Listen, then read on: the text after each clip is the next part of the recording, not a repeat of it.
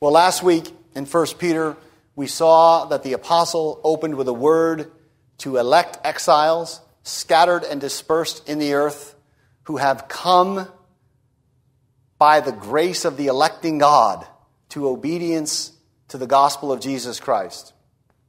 And in our text this morning, which is the New Testament lesson from 1 Peter, we have here in this text one of the grandest paragraphs in all of Scripture. It's dense, it's luminous, it's accessible, it's encouraging. This is high theology that is highly practical. And we'll make 3 points here. They should be on your outline. Inheritance, trials, and joy. Inheritance, trials, and joy. So first then, inheritance. This is 1 Peter chapter 1, verse 3. Peter begins, "Praise be to the God and Father of our Lord Jesus Christ." The whole passage is a benediction. It's an act of praise. It's theology in the key of doxology. He is pronouncing a blessing, a benediction on the name of God for his mighty saving action on our behalf. And the attribute of God, which is placed front and center here, prominently at the beginning, is mercy. Kind of like a banner over the whole text is the mercy of God. God is rich in mercy. And here Peter calls his mercy great. In his great mercy. If you want to be like God in the world, unleash a river, a torrent of mercy on the people in your life. Especially the undeserving ones. Because that's what mercy is. The objects of mercy are always undeserving. In his great mercy, he has given us birth, Peter says, new birth, into a living hope. We are reborn by this mercy, or born into a living hope. Not a dead hope, but a resurrection hope. Not a hope which will disappoint, but the hope which is our life. We are born into this hope. Now, this might be surprising, what the text does here. We are born into this hope through the resurrection of Jesus Christ from the dead. His resurrection is the decisive action in your rebirth. It's a great mystery. It's at the center of the Christian faith. Somehow, we were in and with Christ when he died. And when he was raised. We died with him. And we were raised with him. And we are seated with him in the heavenly places. This is why the church is a heavenly people. We have a heavenly citizenship. Our citizenship, our politics, the word for citizenship there is the word we get politics from, our polis. When Paul writes this to the Philippian church in Philippians chapter 3, they are a proud colony of Rome. And Paul is saying to them, you're really a colony or an outpost of heaven, for your true citizenship is not in Rome, but it's in heaven. You have died with Christ, been raised with Christ, and now are seated with Christ, and there your life is. And his resurrection then conducts us into a new birth, a new order, a living, indestructible hope. Of what specifically does this hope consist? You can see this in the text, and I hope you're following the text here. It consists of being born into an inheritance. So Peter's mind works like this. Birth confers inheritance rights. Right? Children become heirs.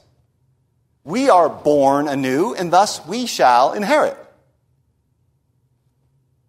So, getting this right is crucial. This is not an earthly inheritance. We looked at this last week. Israel's inheritance in Canaan points toward or is a type of our inheritance in heaven. This is made utterly clear here. This is an inheritance, Peter says, kept or reserved for you in heaven. There it is explicitly in the text. Put simply, because your inheritance is in heaven, we shall then, when the veil between heaven and earth is torn, when Jesus descends, we shall inherit the earth. Because your inheritance is kept and reserved in heaven, you shall inherit the earth. Now, by the Spirit, by the presence of the Spirit, we have a pledge, the Bible tells us, a seal, a down payment of this future inheritance. We have the promise of inheriting. But the inheritance itself, Peter says, is reserved for you or kept for you in heaven. This is the best possible news for exiles in the earth.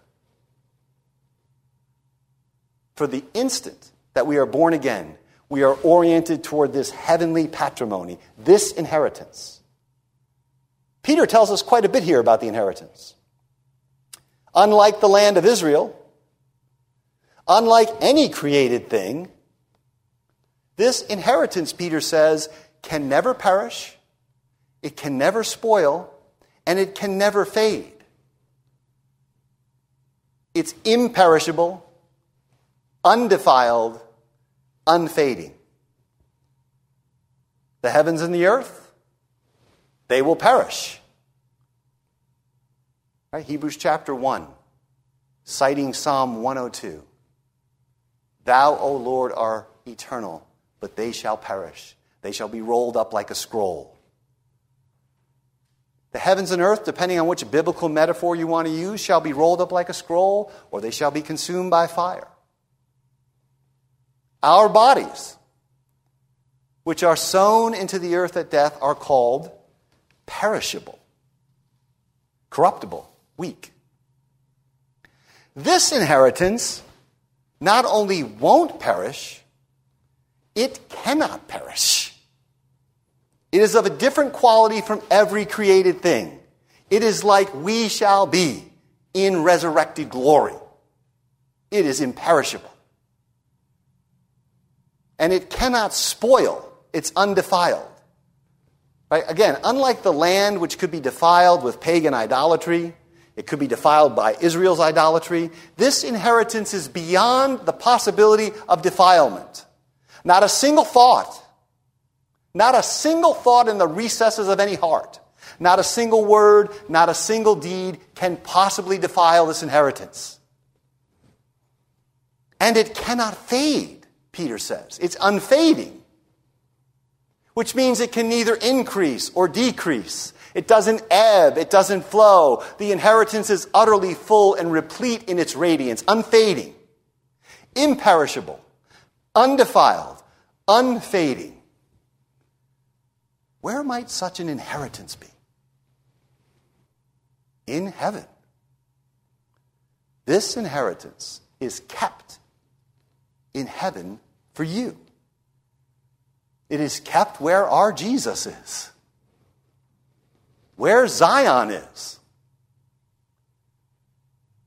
In Revelation 14, John sees Mount Zion with the Lamb on his throne and the 144,000 around him. Zion is a heavenly location. It is the church in her heavenly dimension. That's where your inheritance is. Where Zion is, where Jerusalem is, where the sanctuary is, where the Davidic throne is, where the fiery host of heaven are, where the righteous dead are, where the church of the firstborn enrolled in heaven are. That's where we have come. Where the immediate, full, visible glory of the triune God is. There is your inheritance. Right? This is why the writer to the Hebrews tells us that our hope, we mentioned this last week, I think, is like an anchor which pierces through the veil into the Holy of Holies in the heavenly tabernacle, where Jesus, our forerunner, goes ahead of us, goes before us. This is the great Christian displacement. This is why we are exiles. This is why Jesus tells us to store up treasure there, in heaven, and not on earth. He does not think you can store up treasure in both places. And then the Lord says, for where your treasure is, there you shall find your heart. That is a very convicting phrase. Because we know where our hearts are. We know what our hearts are set on. And Jesus is saying to us, look, you cannot have your heart in heaven and on earth. It cannot be in both places. Wherever your treasure is, that's where your heart will be. This, then, is the living hope into which you have been born again. And this, then, is to be the great passion, the grand preoccupation, the determining thing in Christian vision. As Paul puts this in Colossians chapter 1, Paul says, in the gospel, we have heard, the gospel which is the word of truth, we have heard of a hope laid up for you in heaven. It's a remarkable statement. The preaching of the gospel is about this heavenly hope. That's what you heard about. Paul tells the Colossian Christians when the gospel was preached to you. You heard about a hope reserved or stored or laid up for you in heaven. Paul uses the same language when he says, the Lord has laid up for me a crown on that day. Not only to me, but to all who have loved his appearing. The gospel is about this hope, this vision. And so we need, and Peter's a great help to us here, we need to restore heaven and the highest heavens and the glory throne of God himself and the visible splendor and radiance of God in his court, surrounded by his hosts and the righteous dead. We need to restore this to its preeminent place in Christian consciousness because it has been dethroned and because our vision has been bent downward, fixated, it seems to me, on anything but heaven and God himself. Often wrapped in all sorts of noble Christian language, nevertheless, we find ourselves utterly bereft, lacking in this ascent, right? This orientation, this penetration behind the veil into heaven itself, which the Apostle Peter displays here. We do not move as the apostle does. It is just not natural for us. It's not instinctive for us to move from the moment of our being born again to a living hope which is wholly reserved in heaven for us. From the instant of one's conversion, which occurs through the resurrection of Jesus Christ, we are oriented to the coming resurrection of the dead, to the coming of Jesus, to the full possession of our inheritance, of which we have a down payment now. And people with a down payment groan for the house. People with a down payment groan for the house. So that's our inheritance. The second point, then, is trials. Trials. It is this vision of the coming glory which alone is sufficient to sustain the church in her deepest distress. Now, I know, to some ears, it sounds like I'm going on and on and on about the eschaton all the time and heaven all the time. But I want you to hear the point, the transition Peter makes. He thinks that it is the vision of the coming glory alone which is sufficient to sustain the church in her deepest distress. High theology, then, is highly practical. There's nothing retreatist about it. Heavenly theology is highly earthy. This inheritance is kept in heaven for you, who, verse 5 says, who are shielded through faith by God's power. Right? It would do us little good to know we have an inheritance that's being kept for us if we were not being kept for it. This inheritance is kept in heaven, and you are by faith shielded by God's power until you get there. That's spectacular news. These suffering, harassed Christians are shielded not from, but in their suffering by the power of God. It's remarkable. The idea for shielded here is very close to the idea of being under arrest. It's as if you're in the protective custody of God. Some of us feel like perhaps we are under arrest these days. But I will tell you this. The church, the book of Revelation tells us repeatedly, is those who dwell in heaven. The mystery of the church's life, her citizenship, her treasure, her dwelling place cannot be touched by the civil authorities. They could close every church in the land, ban all public worship into the indefinite future, padlock every church, and not touch the mystery of the church's life or the place where the church dwells. The city, the Zion, the Jerusalem, the throne, the sanctuary in which the saints abide. Now, they can trample the church in her outward estate, and we should not belittle that. It's a serious matter. But we are kept in the protective custody of God, shielded by faith. How long is the church shielded by God's power? The text says, until the coming of the salvation that is ready to be revealed in the last time. This is just another way of saying, until the inheritance is possessed. Until the inheritance is possessed. Peter will later say, Christ was revealed. You'll see that Peter loves this word revealed. And revealed for Peter is an eschatological word. Christ was revealed in these last times for salvation. So in his incarnation, his death, his resurrection, his ascension, and in the gift of the Spirit, he was revealed. And now, there's a salvation ready to be revealed in the last time. Salvation is almost always spoken of in the future tense in 1 Peter. It's basically a synonym for heavenly inheritance. Notice that the text says that this salvation is ready to be revealed. It's not dependent on anything. It's not waiting for anything. It's not deferred because it's not ready yet or not prepared. Like your inheritance, your future salvation is full, perfect, and ready to be revealed.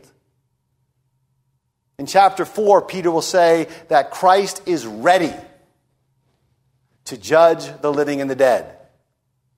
Ready, for the end of all things is at hand. So the word revealed points to the second coming of Jesus.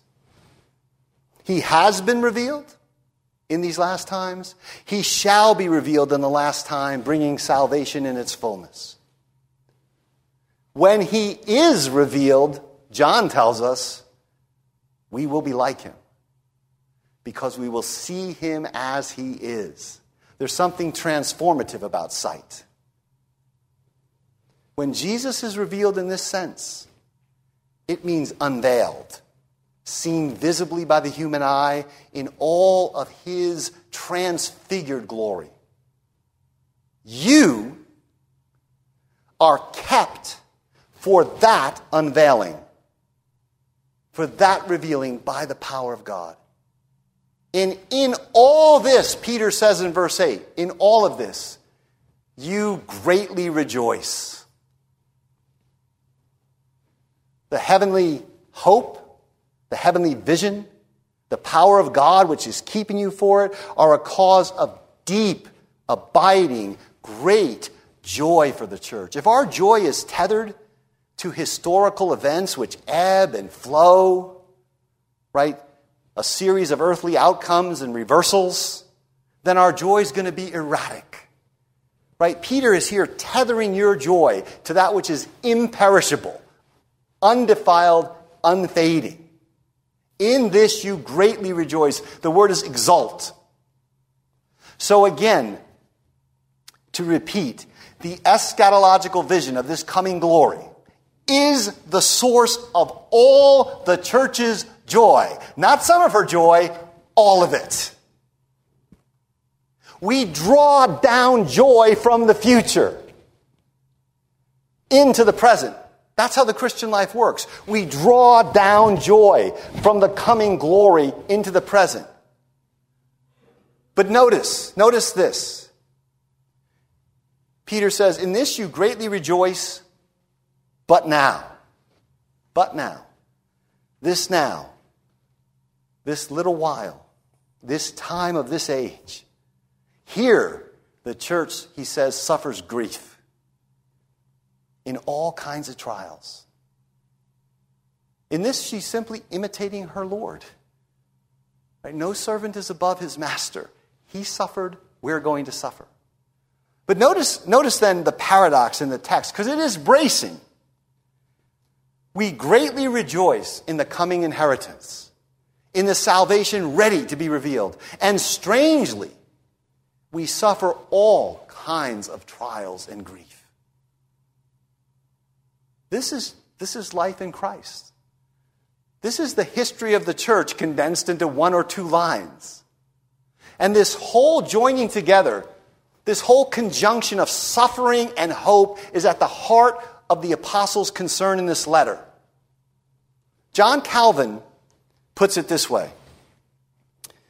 Peter writes, he says, now this is Calvin, so that we may not think it hard to give up the world in order to enjoy the priceless treasure of the future life. And also, so that we may not be broken by our present troubles, but patiently endure them, being satisfied with eternal happiness. Calvin understands where the center of gravity is for the apostle, in the future life, in eternal happiness, and that those things would keep us from being broken in the midst of the brokenness of the world. No eternal heavenly vision, no earthly resilience. Right? This is far from a flighty thing or some puffy heavenly thing. No eternal heavenly vision, no earthly resilience. It's a very important text for ministers or for anyone in counseling or for anyone trying to help a friend. Often we are tempted to offer some kind of false consolation. Right? The trials will go away. They will soon show fruit. Look, we can already see all the good that's happening. They'll all make sense in this life. They'll lead to some great earthly advantage or gain. We want to do the calculus somehow between human grief and human misery and some sort of short-term public fruit. But Peter speaks otherwise to the church. These trials, he says, have come for one reason: to purify your soul.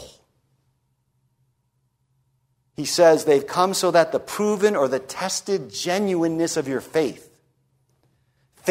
which is of greater worth than all gold, he says, than all stock portfolios, than all retirement accounts, than all earthly security. Greater than gold, which, though it can be refined by fire, he says, nevertheless perishes. Even gold is a perishable item. But he says your faith, because you're kept by God's power, shall survive the fire of these trials.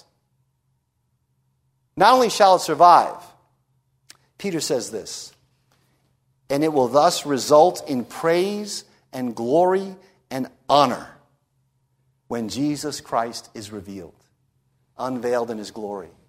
Paul uses the same language in Romans 2 about praise and honor and immortality that will be unveiled on the day of God's righteous revelation, the day of wrath, the day of judgment.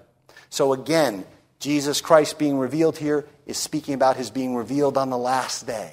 And what happens then to those who have been kept by faith, by the power of God in the midst of the crucible of human existence?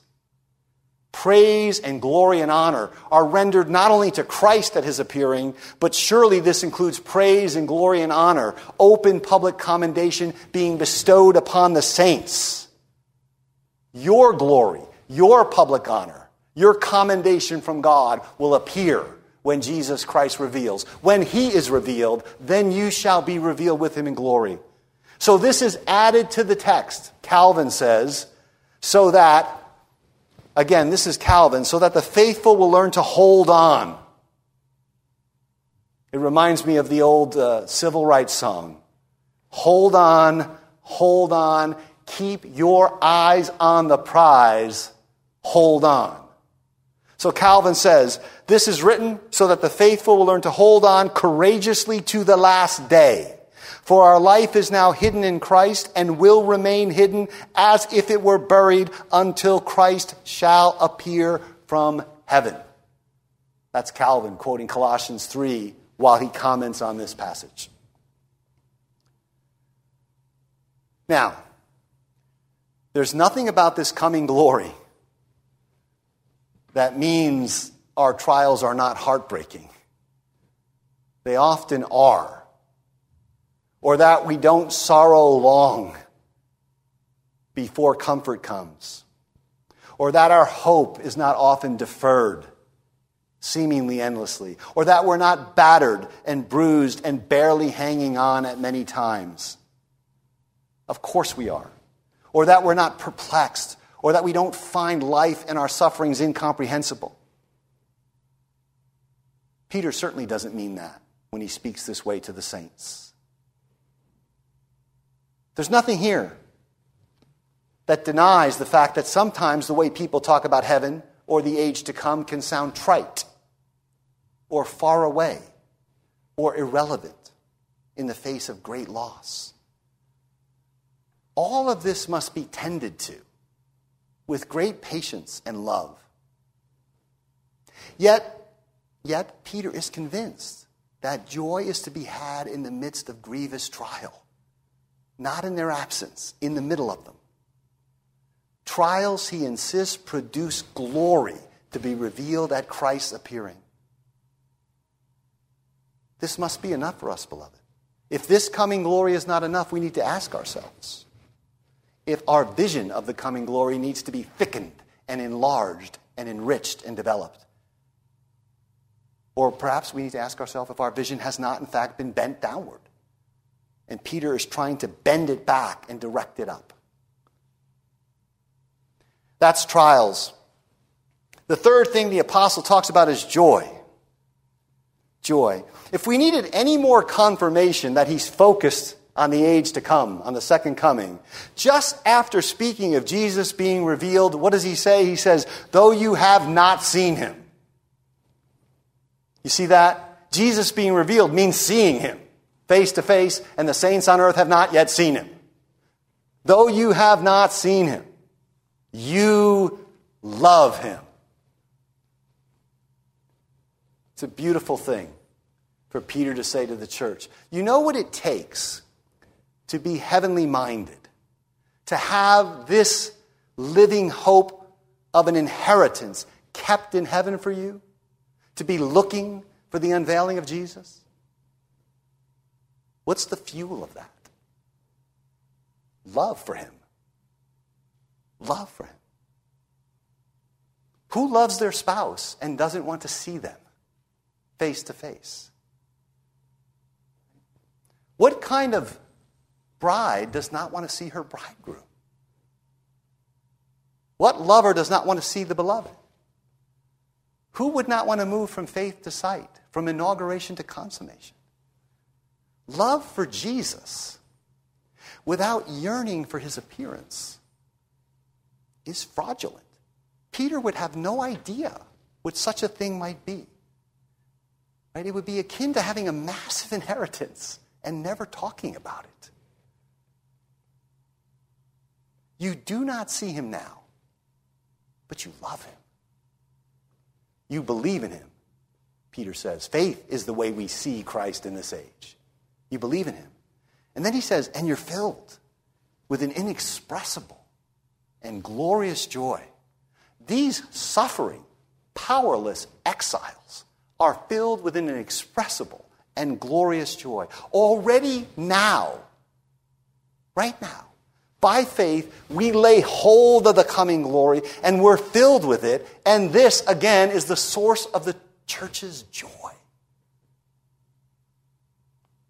Again, to repeat, this vision, this coming heavenly vision of our inheritance, this is the fountain and the source of all the church's joy. We draw down joy from the future into the present. And in believing, we are, Peter concludes, receiving. We are now, through faith, beginning to receive the end result of our faith, namely, he says, the future salvation of your souls. By faith, we have the down payment, the foretaste, the pledge, the beginning. We already enter into the joy of the end, the joy of the coming inheritance. This is Peter's deep theological medicine, his prescription for a suffering people, and I assure you, we have only scratched the surface of this paragraph. But this is his remedy. This is his prescription as a pastor for them. And he does not think this is pie in the sky. He thinks this vision transcends heaven and earth and penetrates behind the veil and lays hold of the only solid thing there is in the cosmos. He thinks this is Jesus veiled behind the sky. So in closing, I just want to point out very briefly two things.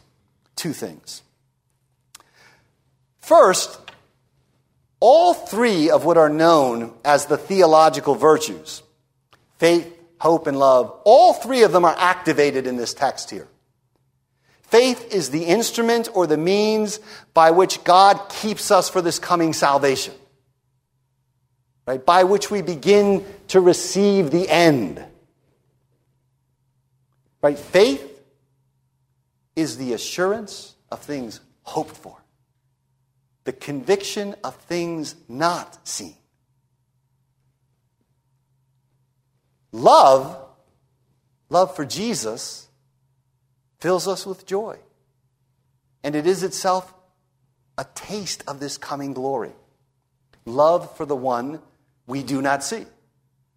Faith is the conviction about things unseen. Love for Jesus is love for one whom we do not see. And of course, hope, the living hope into which we've been born, orients us toward the resurrection, toward our inheritance kept for us in heaven. Faith, hope, and love, they conspire together to anchor us in heaven. Faith, hope, and love, beloved, cannot be properly calibrated in your life without this heavenly vision. Secondly, in closing, I just want to point out what was mentioned at the beginning, lest we forget it.